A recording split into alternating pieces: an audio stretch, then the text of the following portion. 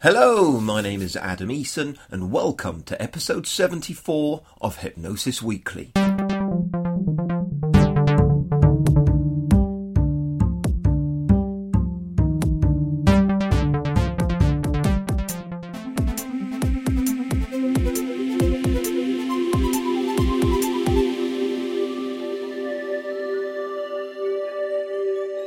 Hello, Hypnosis friends, and a very warm welcome to Hypnosis Weekly. Once again, in my own highly biased opinion, I think I have a really great show lined up for you today. In a short while, I'll be sharing with you this week's interview with my guest, René van der Vlot. Then, instead of this week's Hypnosis in the News, I'm going to be discussing the use of scripts in hypnotherapy sessions. Are they a force for good, or should we abandon them at all costs? And I'm going to offer up a good case for both sides of this debate and discussion, I believe.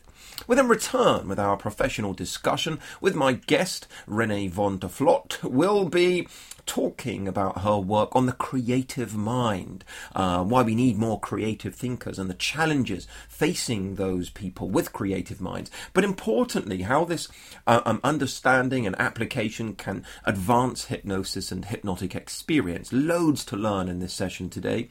We'll then round things off with this week's hypnosis evidence-based factoid before I bid you farewell for another week. As I say at the beginning of every Hypnosis Weekly episode, this podcast is something that I want to encompass a feeling of embracing diversity, celebrating the field of hypnosis, and encouraging friendly, professional, enjoyable discussion and debate, as well as doing its best to inform and educate. I do not share the same stance as most of our guests, and at times have major differences in approach and leaning, but all are incredibly lovely people who I'd happily talk with until late in the pub, and all of whom, following their time here on Hypnosis Weekly, I have a great deal of respect for. If you have questions, queries, thoughts or feedback, do get in touch via the Hypnosis Weekly website. All the references made in the discussions along with related links are posted at each episode on the website www.hypnosis-weekly.com. That's just Hypnosis Weekly with a hyphen in the middle.com. You can add your thoughts, comments, make any suggestions there too. Please do share this podcast on Facebook, Twitter, and anywhere else to help us reach more of the hypnosis community. It's greatly appreciated. If you enjoy this podcast, please do go. Give us a favourable rating, even a review at iTunes. I'll be your BFF if you do. And it takes just a couple of seconds, 1 or 2 clicks, just to give us a favourable rating. It means a lot to us. Please go do that. So, first of all, today is this week's interview with René van der Vlot. René is someone who was introduced to me by a good friend and colleague. So my thanks go to you, Carol, out there. And someone, René, somebody that I'm absolutely delighted is here on this show. You're going to learn a lot about her and her work, and her background as well, which is fascinating. One of the things I just loved about René and about this interview and the ensuing discussion that we have is the way she communicates, which I found to be not just incredibly endearing and full of passion, but really beautiful. Now, I'm not just going to gush with this week's introduction. Instead, I'm going to go straight into our interview and let you discover René and her work for yourself. So, for now, get comfy, my friends, turn up the volume, sip on your tea, enjoy this week's interview.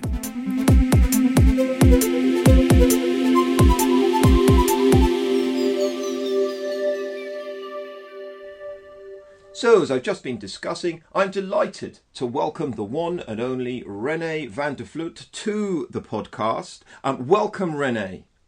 Hello, Adam. So nice to be here. Now, usually I would have done this off air. Am I pronouncing your surname correctly? Well, I'll tell you, it's René van der Vlot. Van der Vlot. But since I've been here for nearly 40 years, I very much accept the way you said it. Okay, great. Well, that's very charitable of you. I appreciate that. So let's learn a little bit about you first of all. Perhaps you can tell us a little bit about your background, how you got into this field and the related fields that you are involved in, and how you've arrived at where you are now. Yeah. Okay. Well. Since I'm approaching 60, Adam, I've been in lots of places, and actually what seemed to be originally like a sort of a checkered movement forward or sideways or whatever has turned out to be actually a building of experiences. And so if I look back on my life, the whole business of the creative mind and being interested in it has always been there, because I was kind of born into a family of adventurers where there was huge high drama was always part of the diet, high levels of arousal, all of that. But then I became an art historian, and from there I came to England just nearly 40 years ago for 3 months, and I'm still here. Yeah. So you know how it goes. And then I landed myself into an amazing job in BBC television. Wow. Helping make, I was a researcher at the time, programs in the music and arts department. So they were all documentaries about artists and creative people, fantastic learning that was. And from there I went into teaching. And there is where I started finding my real home, because I got very interested in those pupils. I was teaching the International Baccalaureate and A-levels, and I loved working with teenagers, and how but there was such a discrepancy, particularly when teaching literature, between the way that I met people in the flesh and what I had on the page to judge them by.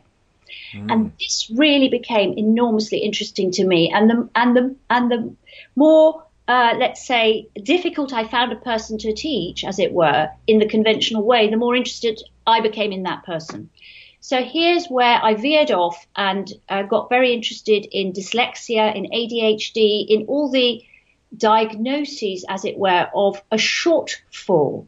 And I thought, hang on a minute. In the meantime, I had my own children, and guess what? They were also in this continuum. And I thought, this is weird, what are we measuring against?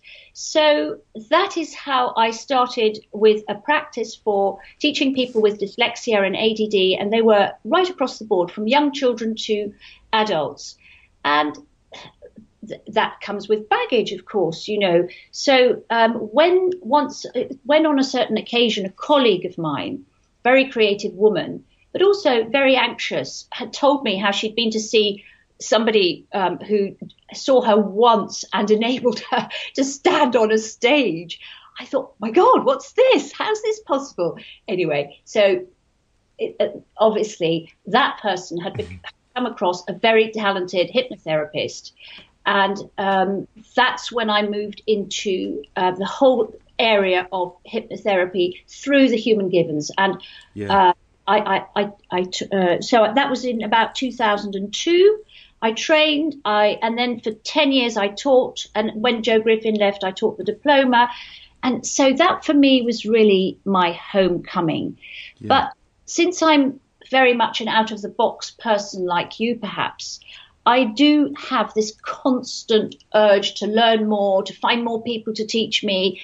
And so, there are so many more limbs to what I do, but perhaps we get into that in a bit. Yeah.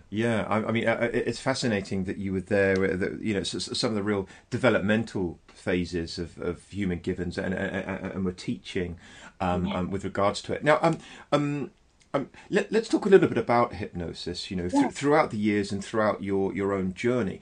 Where are you at as far as hypnosis is concerned? That is, do you have a definition of such? And if so, how did you arrive at that? And how do you explain hypnosis to the people that you encounter, or your clients, or the people that you're going to perhaps use it with? Okay, now, I suppose that my definition of it, I don't have a fixed one. Sure.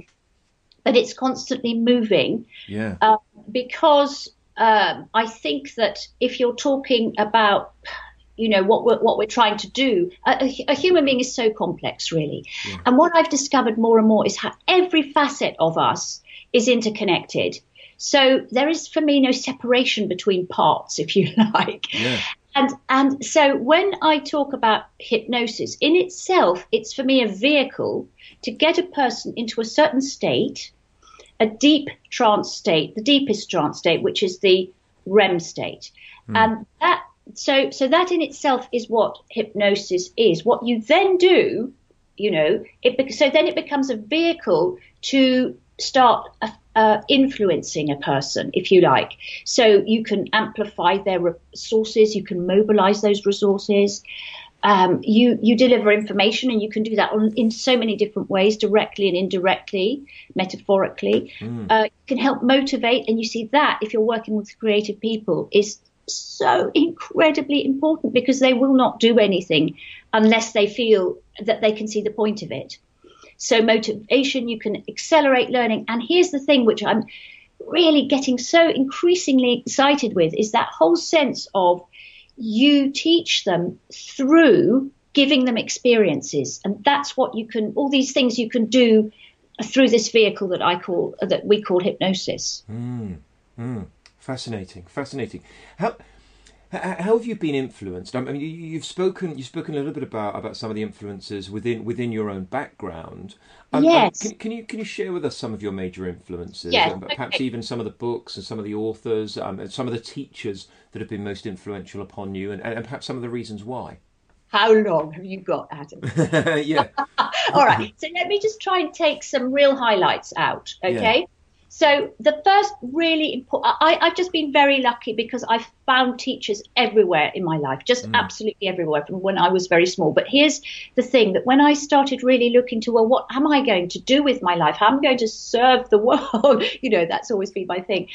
I came across this man called Ron Davis, and he developed a method called the Davis dyslexia approach to the Davis method, which is an approach to dyslexia. And what it is, it's very tactile. But what was the really key element there, which I bring into everyday life, is the fact that, and this was a real eye-opener, that our perceptions are very influenced by our emotions. So there is no such thing as a fixture of a way of seeing, of intelligence. It's all mobile the whole time, because it's utterly influenced by our emotions. Yeah. So that was really a very, very a huge breakthrough for me. And the book that the work is based on is The Gift of Dyslexia. And so what he taught me also, because I used his method to teach people to read.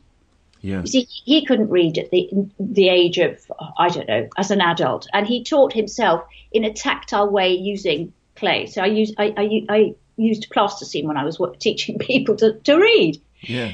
And you see what it is. It's the experience. It's that. So I really started to understand that there are a sizable amount of people who learn through experiencing. So through doing, through seeing, and not just through having stuff stuffed into them.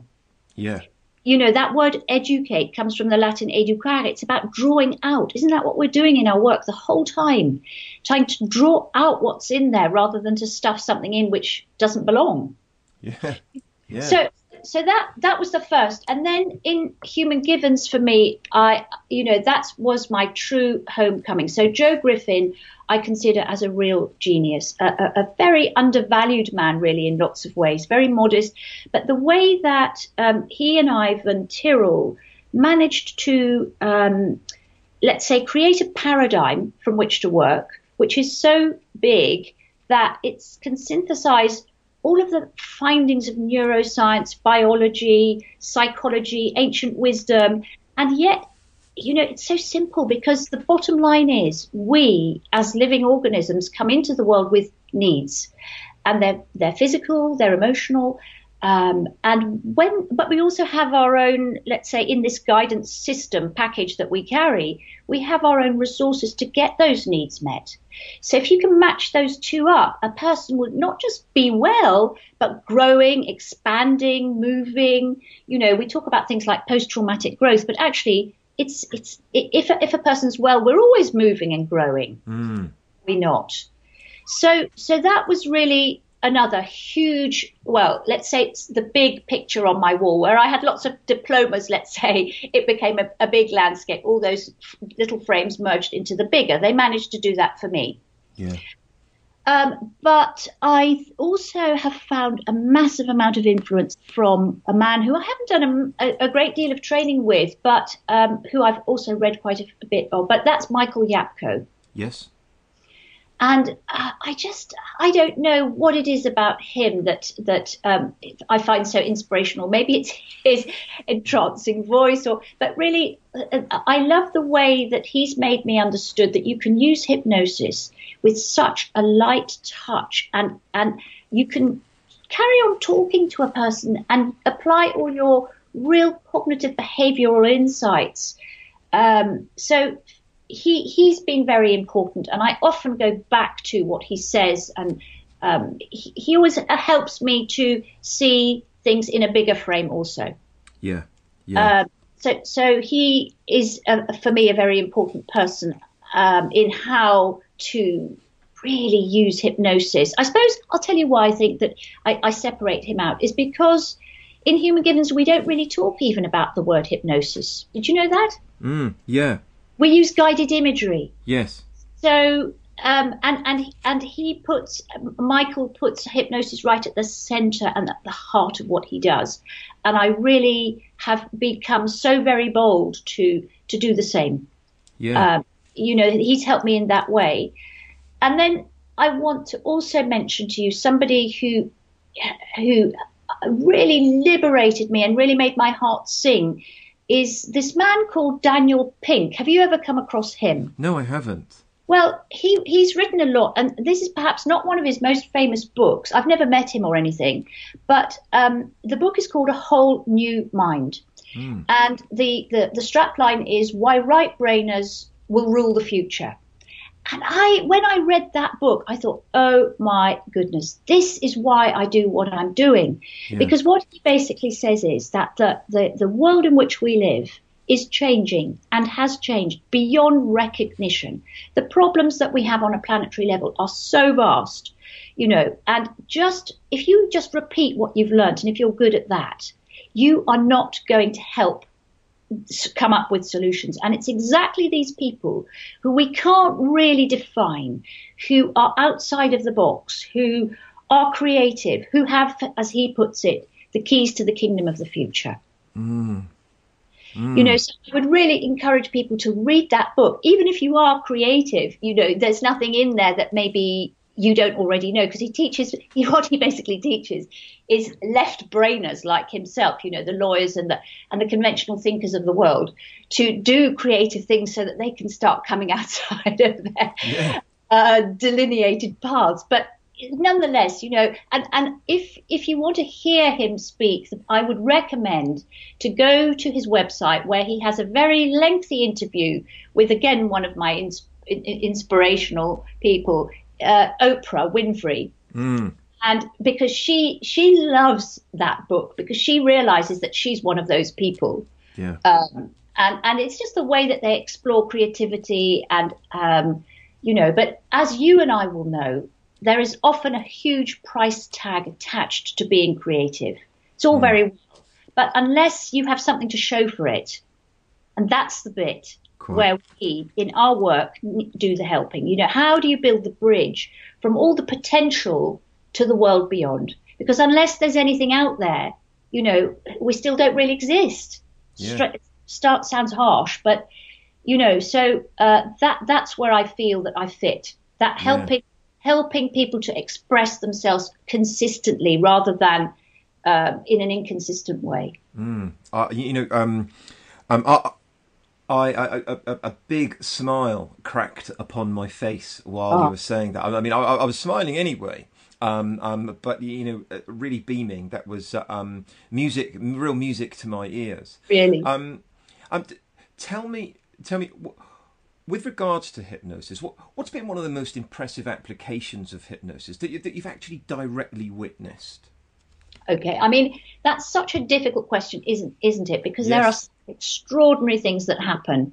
But here's a story which I thought was, I was thinking about it the other day, actually, when I was teaching a group, and this story came to mind of a woman who came to me some while ago, and she she was a bit sort of confused about what she really wanted from me.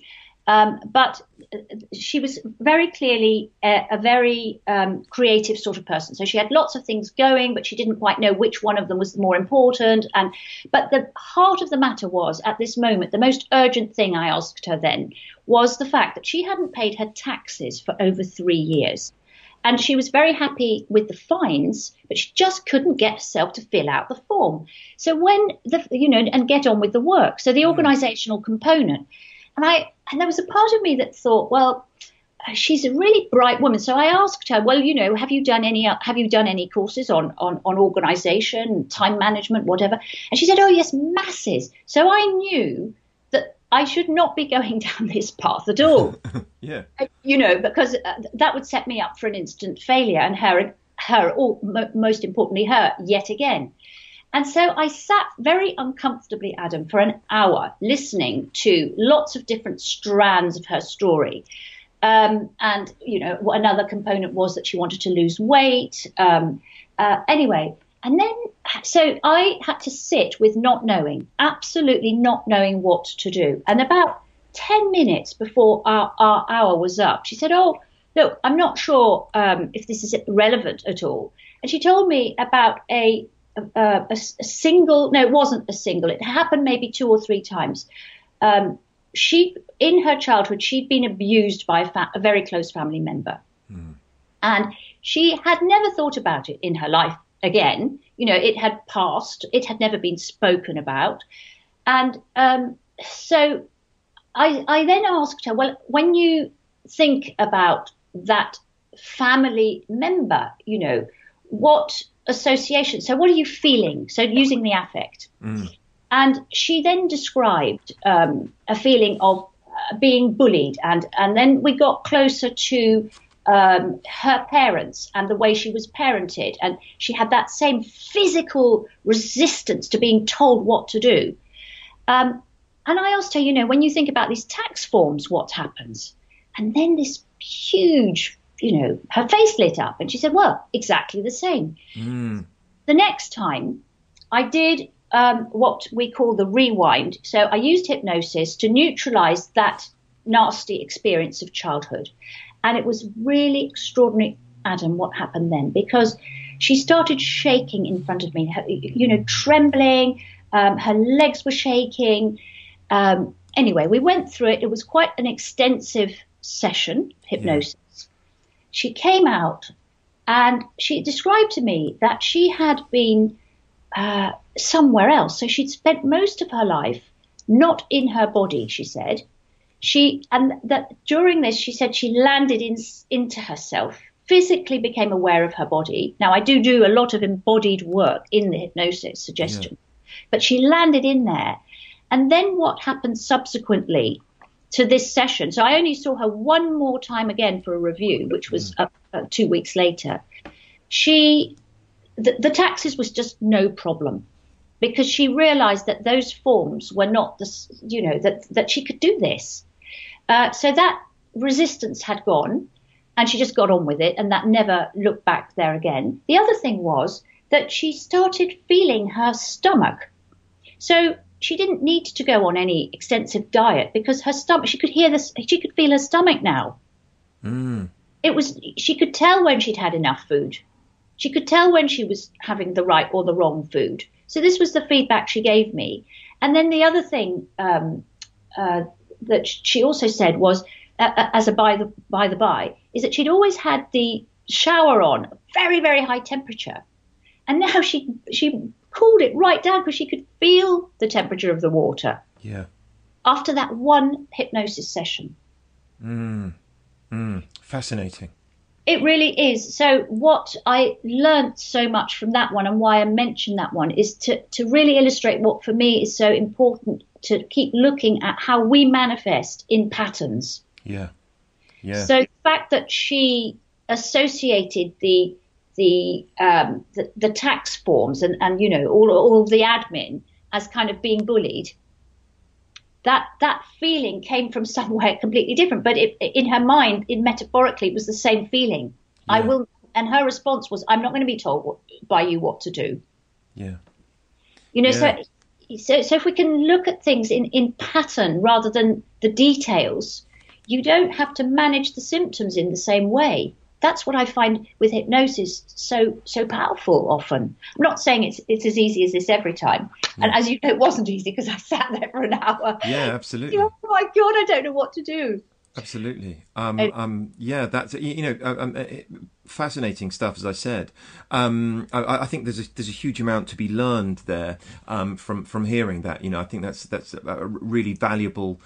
Some really valuable insight. And speaking of which, if you could go back then Yeah. to some of the sort of earlier stages of your journey and you kind of exploring this field when you were starting out as a professional exploring hypnosis and hypnotherapy, for example, knowing what you know now, is there anything that you would do differently? And if so, what? And is there any advice that the person you are today would give to that younger version of you that you'd also share with our listeners? Yeah, that's such a good question.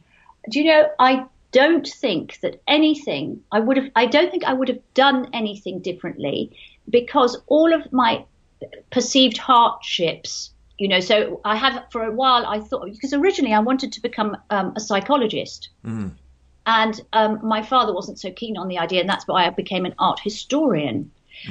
And so sometimes I wondered, you know, should I have done that? But actually, do you know what? At the time, behavioral therapy was the only thing. So I think I would have got very, very just lost, actually. So what I'm trying to say is that all of everything, every difficulty, every opportunity to kind of face, you know, what have I not got here, as it were, every hardship has made me into the person I am today. So if I'd gone down the conventional route, I wouldn't be sitting here talking to you.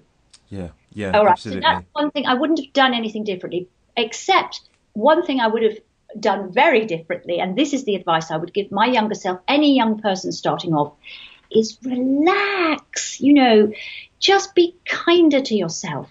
Enjoy the journey.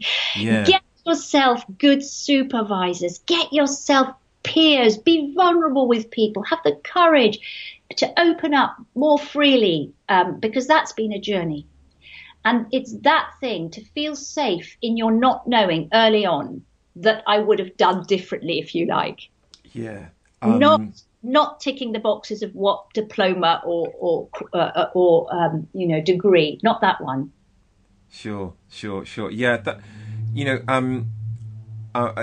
again, a really big smile on my face when you said that. You know, it really resonates well with me, that idea of relax, be okay. You know, and remember, this is your experience of life that's occurring right now. You know, if you spend the entire time chasing stuff you've not got, you know, that chasm that exists of frustration between where you're at and where you want to be, you completely miss where you're at. Oh, and, so much so. Yeah. And isn't there a lot in getting lost? Yeah, absolutely there is. Yeah. You know, so the way that we educate children now, that everything has to be so targeted, target driven. You know, how can you possibly discover what your calling is in life if you follow these artificial markers all the way? I'm not saying they're wrong completely, but I think we've become utterly obsessed with them. Absolutely.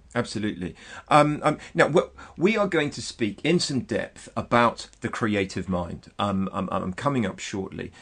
Just for now, where can people go to learn more about you, to learn more about your work and your approach, and so on?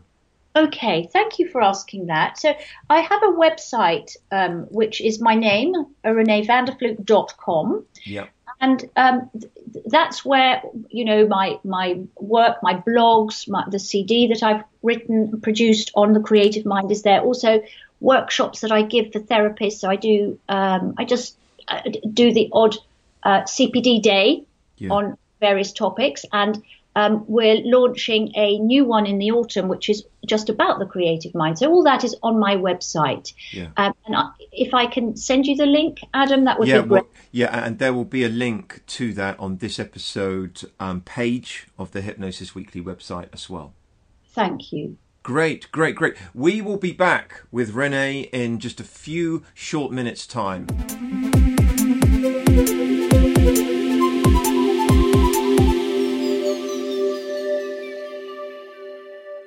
I really enjoyed that.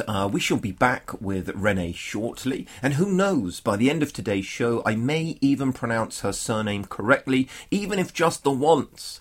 Honestly, I feel like such a Luddite sometimes. Today, in place of the usual hypnosis in the news section, I'm talking about hypnosis scripts and the use of them.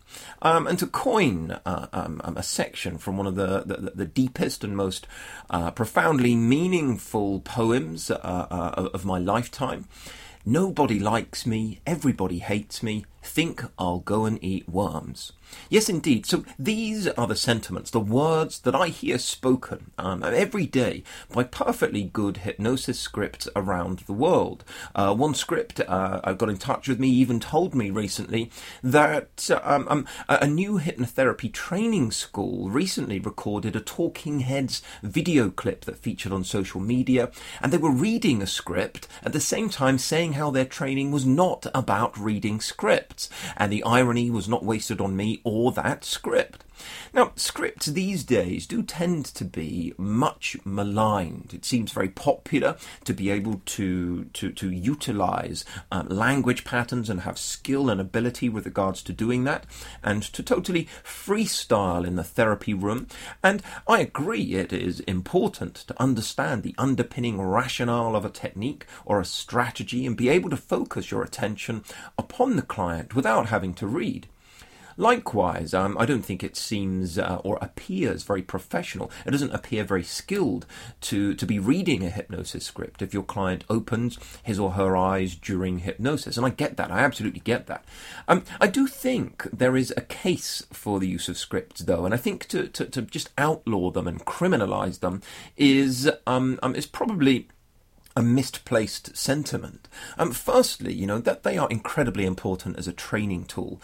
I believe to indicate and show and highlight a formalised structure of particular techniques, approaches, and the language patterns themselves within some models of hypnosis in particular.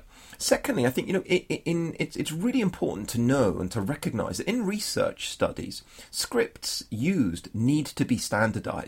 As I know from my own research experiences, the scripts that are then used and are an integral part of the methodology, to teach that methodology totally differently, using scripts or using language that's quite unlike those used in the research, cannot guarantee or even hang on the shirt tails of the original wording that displayed the efficacy, that got the results.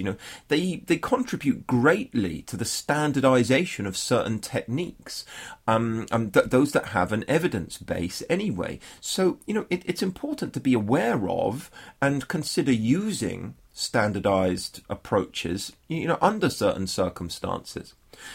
And thirdly, I think with big script-based books in particular, this can be some useful inspiration for examining approaches, getting useful ideas for developing approaches for particular issues and clients. Those that have a variety of scripts from different authors, I think, are a great reference guide anyway.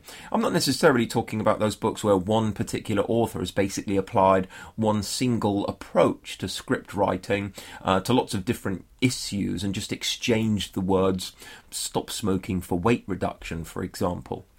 I agree, and I can understand that too much reliance on scripts could be problematic. You need to better think your way around certain situations. But as I've already said, I think that absolute criminalisation of scripts in the field of hypnotherapy is uncalled for. In particular, one of the debates that I often raise and discussion points that I often raise is, if you've assessed a client thoroughly and decided that they would definitely benefit from a highly evidence-based protocol such as hypnotic desensitization, for example. It makes absolute sense to use a standardized script and personalize it with their name and so on and make it personal.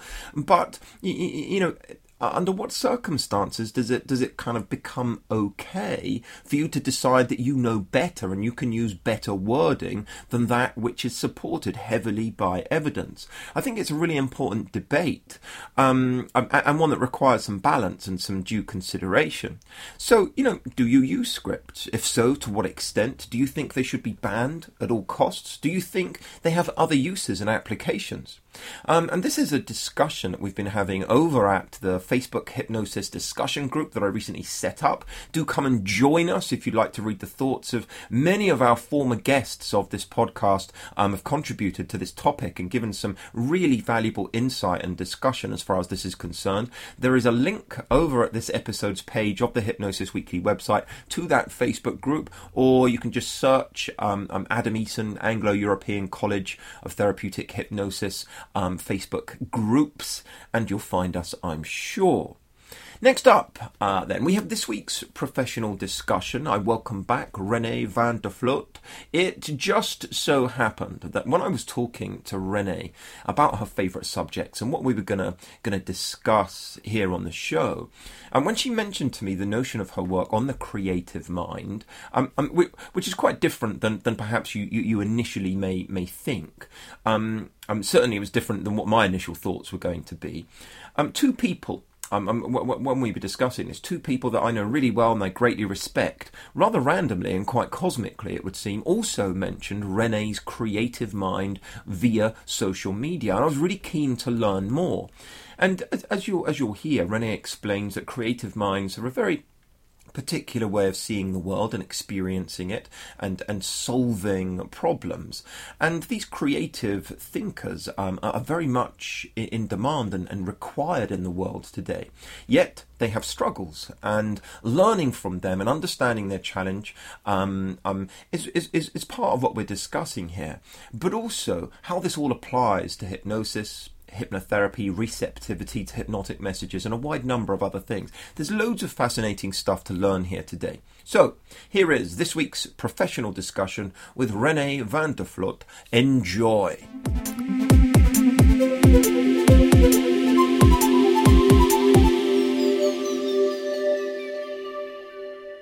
So I'm rejoined, this week's guest, Renee van der Vlot, and we're going to be talking about a real passion of Renee's, and that is the creative mind. Renee, welcome back. First of all, what are we talking about here? What do we actually mean? Let's just frame things and make sure that people listening have a good understanding of what we're actually talking about and what we're referring to when we talk about the creative mind. Okay, it's a very important question, and one that I'm not sure that I can answer properly. Sure. But here's me having a go, all right? Because the container is quite large, and obviously we're all on a continuum. There are many people who will have some aspects of this, but not all of them. But really, what we're talking about, Adam, is people who favour, as it were, the right brain creative side of their brain over the left brain, which is more logical. You can also refer to them as mavericks, or they've been called outliers or out-of-the-box thinkers. But let me just give you some examples of traits that they might have, which are often more easy to recognize. So there are people who are very much guided by their heart, and often more than their head, and often too much. They're visual kinesthetic learners, so they're very visual, or their feelings are very important to them.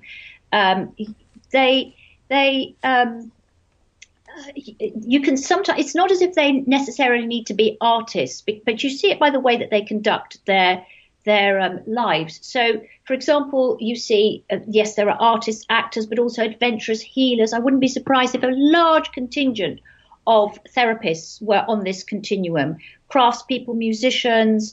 But there's also very often a price tag attached to the talent of the creative person. Do you want me to talk about those now, or do you want to come back to them? Yeah, yeah. What? Yeah, yeah, yeah. If it's natural to go into that, then Yeah. please. So, where I first came into understanding about the creative mind was from a position of lack, you see. So I started being interested in dyslexic people. And then I thought, hang on a minute, I've been reading about ADD and ADHD, and there's an overlap. And then autism came along, and you can carry on and on and on. And certainly nowadays, if you see the size of the DSM handbook, Yes. you can go on diagnosing. And I thought this doesn't make sense at all, So yes, we come in at the price tag. So that could be that they have difficulty with paying attention in terms of. Sometimes they can be totally distracted, or they can fall into the trap of being very hyper-focused. They often have poor organizational skills. Their sense of time, in other words, time management, is poor. They'll have huge, great plans. I get letters every day from people who have huge visions for their lives, but the steps leading there, they just don't know how to put them down. So that they're often even not recognized, in terms of their talents are not recognized because they're so drowned by the demands of daily life that what you see when they come through the door, things like anxiety or depression or anger problems or, so their talents are very often submerged by all the chaos of their daily lives. Yeah. Yeah. Yeah, absolutely. I see that, and I see how your interest there has developed, and how that's come into play. Tell me a little bit. What is it that makes creatives then? These creative individuals. What makes them such good hypnotic subjects? Okay. Wonderful question, because in order to help them, yes, we need to mobilize their resources. And one of them is their imagination. So they're very easily entranced, in other words. This is also the reason that they often don't get on, because they get so very sidetracked by their minds, by their imaginations. But the fact of the matter is, Adam, they spend most of their time already daydreaming. So they're very easy hypnotic subjects. And that vivid imagination, certainly I have experienced this professionally and personally. Yes. The vivid imagination is a beautiful thing and a wonderful thing on occasions. Yes. Yet there are other occasions where, in fact, it is hampered. Absolutely. And perhaps you could just explain a little bit about how having such a vivid imagination can aid and work against us and hamper the personal change process on occasion. Okay, so the way that it can get in the way is what I may not have just said about creative people, is that they tend to not see the difference between what they feel about the world and what's actually going on. Right. So part of the work is you have to peel their emotions off the facts, because they believe their feelings. They revere their feelings. Just because they feel it, it's so. So they have often a huge sense of justice and injustice. These little boys that I work with, the sense of fairness. When in some way they feel that life isn't unfair, they just cannot move from there. So that can hamper you if you revere your feelings to such an extent that you can't see then perhaps other people's points of view. Yes. The fact that things can change. But you can also misuse your imagination, because the imagination is the great resource here. And again, people are surprised. They'll come to me because of the misuse of their imagination, as I will put it. But they don't see that actually they've got a talent. They don't see themselves as a talented people in any way. And so what they've got stuck in is anxiety. So very often it'll come through your door in just anxiety that's gone awry, or somebody who just goes around the loop of being angry at everything. You know how addictive anger can be also. And because we're talking about people who have an obsessive nature, they can easily get addicted to their anger. Yes. And then when life is just not happening for them and they can't get their needs met, they'll be depressed. So in that way, the creative mind can actually really obstruct you moving on in life. It can really hamper your life. So your big resource can hamper you personally. And if you can't disconnect from your feelings, they did research as to which pilots in the Second World War developed PTSD. Well, the ones with the biggest bomber pilots I'm talking about. So the ones with the biggest imagination, the ones who could think about, well, what would be the implication of me dropping this bomb on this city? Those were the ones who developed mental disorders, not the ones who just dropped the bomb, pressed the button, went home. Disconnect. Yes. So can you see how... Yeah. Your feelings, if you feel about everything that you see and think about, and every time you switch on television news, you're going to get stuck very quickly because it doesn't help you move forward. Yeah, yeah. Okay. And so I'm guessing that hypnotherapy can help in that instance. Hypnotherapy is fantastic on so many levels. So just to name a few, it's such a lovely place if you get a person to a nice place to get them to first of all to calm down, because the high levels of arousal stop them from seeing subtle shades of grey. Yeah. All right, good therapy gives a person a different framework, a different experience of life, and that so you can also start giving them different experiences because they're so experiential. You can really make that happen for them. You can also help them reinterpret what's been going on. So you can help them give real meaning to their suffering. You can motivate them because remember what I said, a creative person will not do anything unless they can see the point of it. The amount of young men who fall by the wayside of the school, of the educational system, it's not because they can't learn. That's what the message we give them, but it's false. The thing is they can't see how what they're asked to do in the classroom connects to the world they want to join. Yes. So you're helping motivate. So if you can really, really activate in hypnosis their values and mobilize that sense of justice and injustice and what's worthwhile and then help break down the little pieces because somewhere I was reading that a goal without steps is only a wish. I think it's probably something that Michael Yapko might have said. Yeah. Or without steps, but so you first of all you help motivate them, get the energy going by putting the goals out there, but you absolutely painstakingly rehearse the process of getting there, because otherwise their brain will interpret it as a job already done. Yes. Think about this: the amount of creative people that I know who have garages full of unfinished projects. Yeah, because it's already happened in their head. You see. Yeah. So. And this is the thing that in hypnosis, if you can help them with the process and also to really acknowledge, here's another thing which is a very important component, I think, when you're working with a creative person. We can get very sometimes when we don't know what to do with a client as therapists, you can fall into the trap of saying, oh, well, that person's so resistant.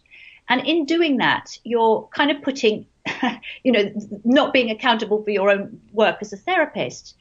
But actually, if you can normalize the fact that any one of us, we're not a fixture. Everything's moving. So it's a very normal part of life to have conflicting motivations. Yes. And that, you see, if you normalize that and then start talking to these different motivators. In fact, I was listening to somebody the other day, an American psychologist. She was saying that the more autonomous a person is, the more a person is a free-spirited person, the more that also they get in the way of their own intentions, because that part of the brain that thinks, oh, it's a good idea to start running or it's a good idea to diet, the other part of the brain will say, hang on a minute, who are you to tell me what to do? Yeah. So that's all normal here. It's just part of the game. So if you just take it in your stride and really don't see it as a threat to the therapy, but you get them to engage with these different motivators and then to slice the little steps they need to take for the process to take place. You can use hypnosis in an immensely powerful way, and you can mobilize people who have been trying out different things in lots of different ways for years. Really, it's extraordinary. Yeah, yeah.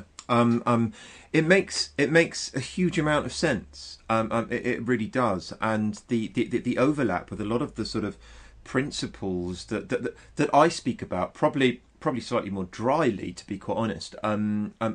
You make a lot of those principles seem so much, to make so much sense in such a palatable fashion.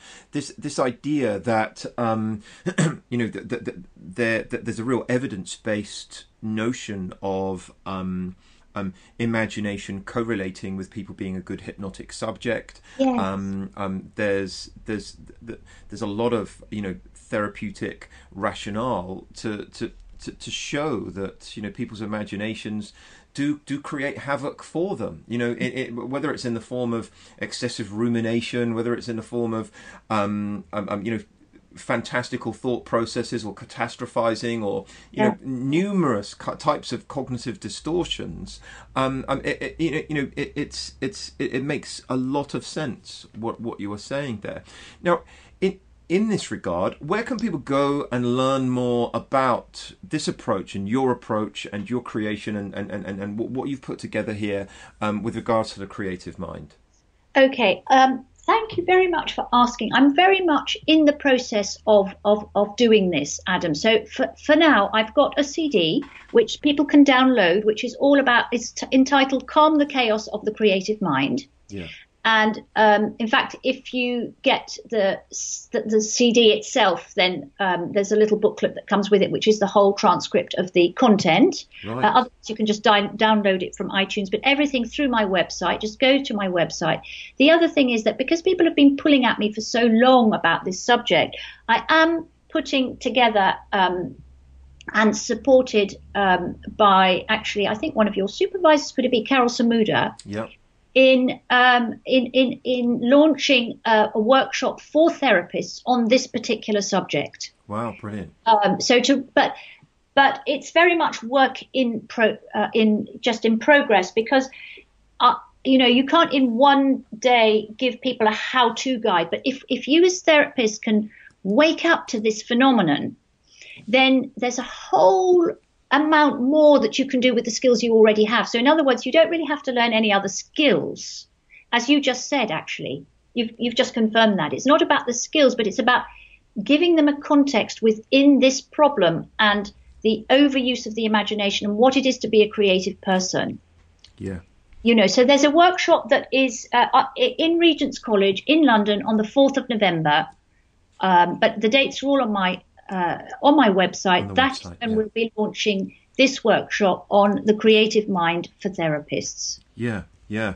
Well, a copy of the ebook is currently winging its way to me, because I've rather naughtily, while we've been, patience is just not quite clearly not my strength, and I've sent off for it. There will be a link to the website renévandervlot.com over at this page of the Hypnosis Weekly website.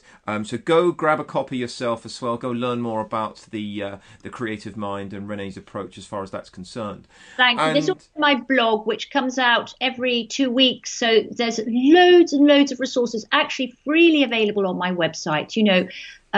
So do look there. I've written masses and masses. That's the shelf. By the way, Adam, you remind me of another trait of the creative mind, which is the difficulty of postponing gratification.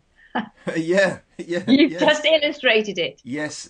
Thank you. This is the problem of spending so much time. I'm speaking to utterly brilliant people. It's like each time I have these conversations, a big mirror gets put up, and yet there I am, laid bare.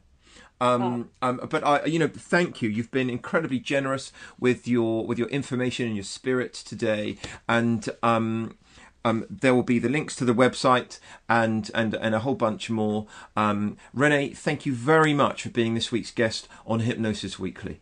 Adam, thank you so much for giving me this platform. It's been such a pleasure and honour. Thank you. Great, thank you.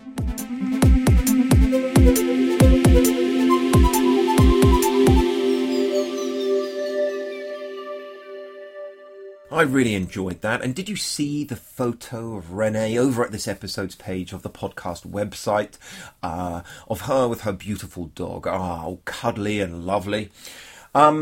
So, evidence-based hypnosis factoid of the week. The fact of the week is this, and that is that self-hypnosis can be used to help children overcome a habit cough. Yes, indeed. A report compiled by Anbar and Hall in 2004 provided information on the use of self-hypnosis with children and adolescents for dealing with a habit cough.